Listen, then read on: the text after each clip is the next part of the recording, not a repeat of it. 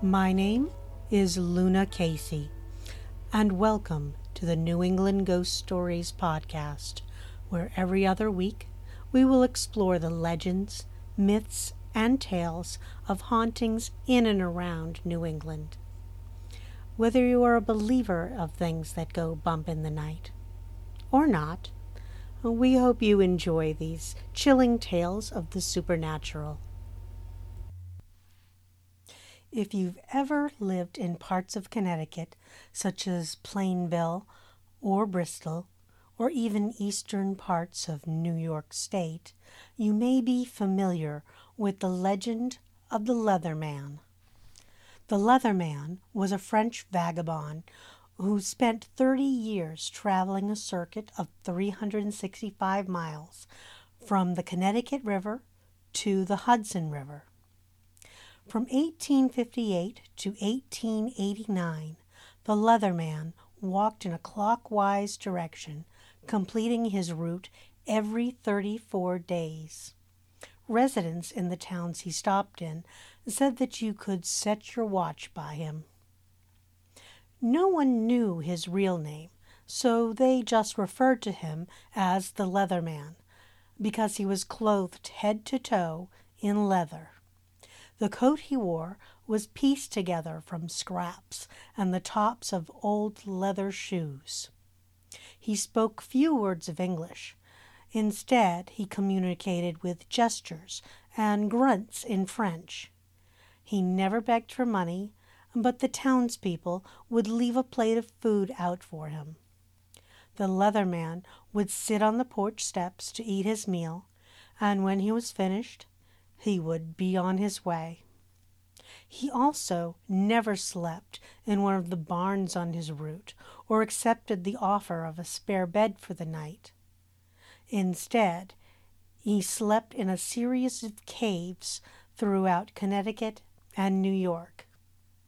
Before leaving each day's sleeping location, he would gather wood for his next fire and safely store it in the cave, so that when he returned 34 days later, he could quickly get a fire started. He would only accept a meal and occasionally tobacco and matches that people left for him. It was considered an honor to have the Leather Man stop at your property for a meal.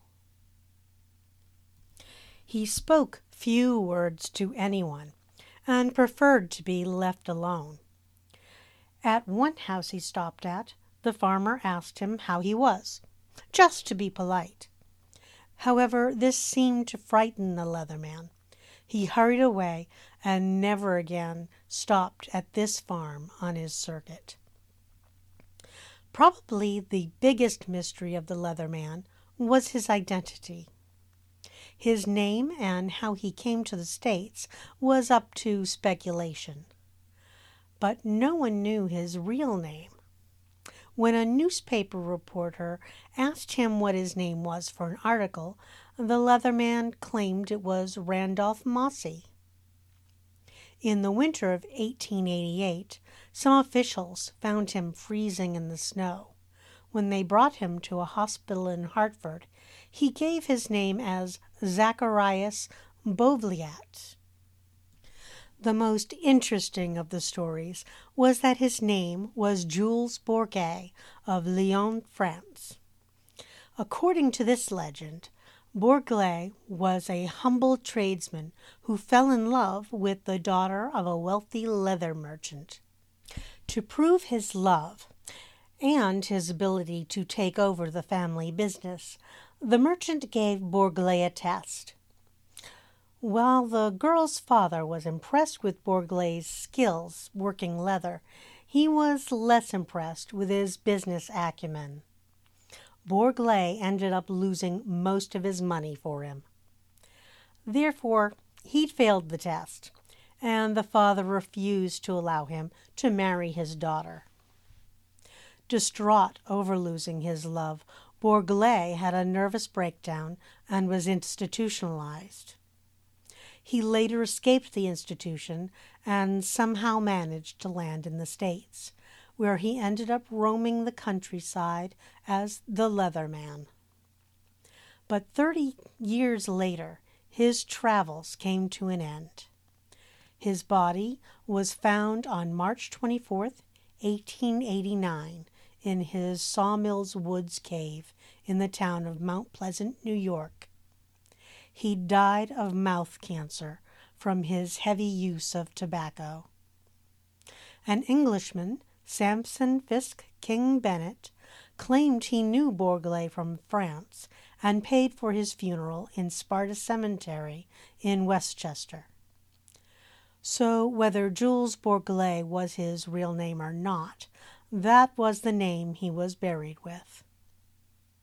But his story may not be over. When we return, we'll see why some people think the Leatherman may still be walking his clockwise route. During these difficult times, services like Instacart are more important than ever. You'll find the products you love from stores like Aldi, CVS, and Big Y.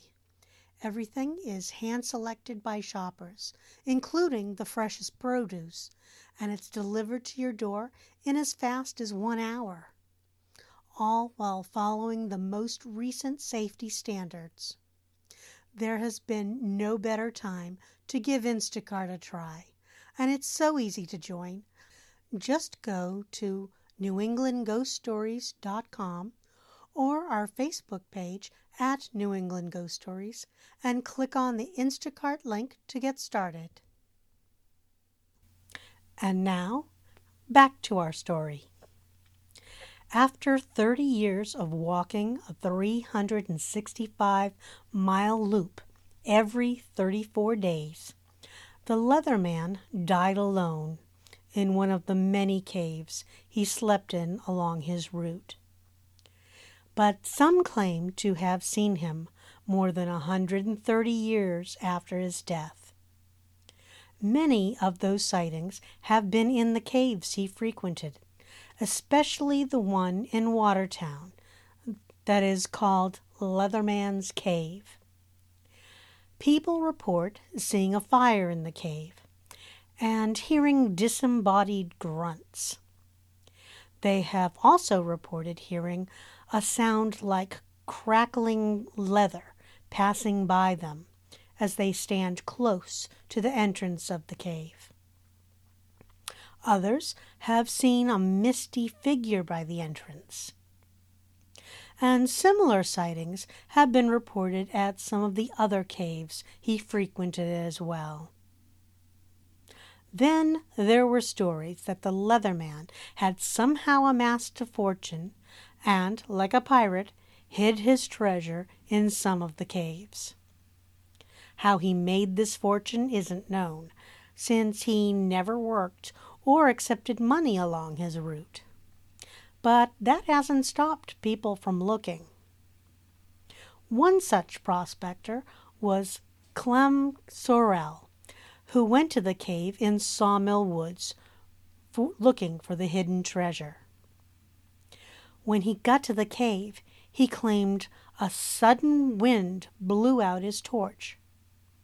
He also saw a glowing figure bent to light a fire in the cave. Then the figure rose, gesturing for Sorel to leave the cave, which he quickly did.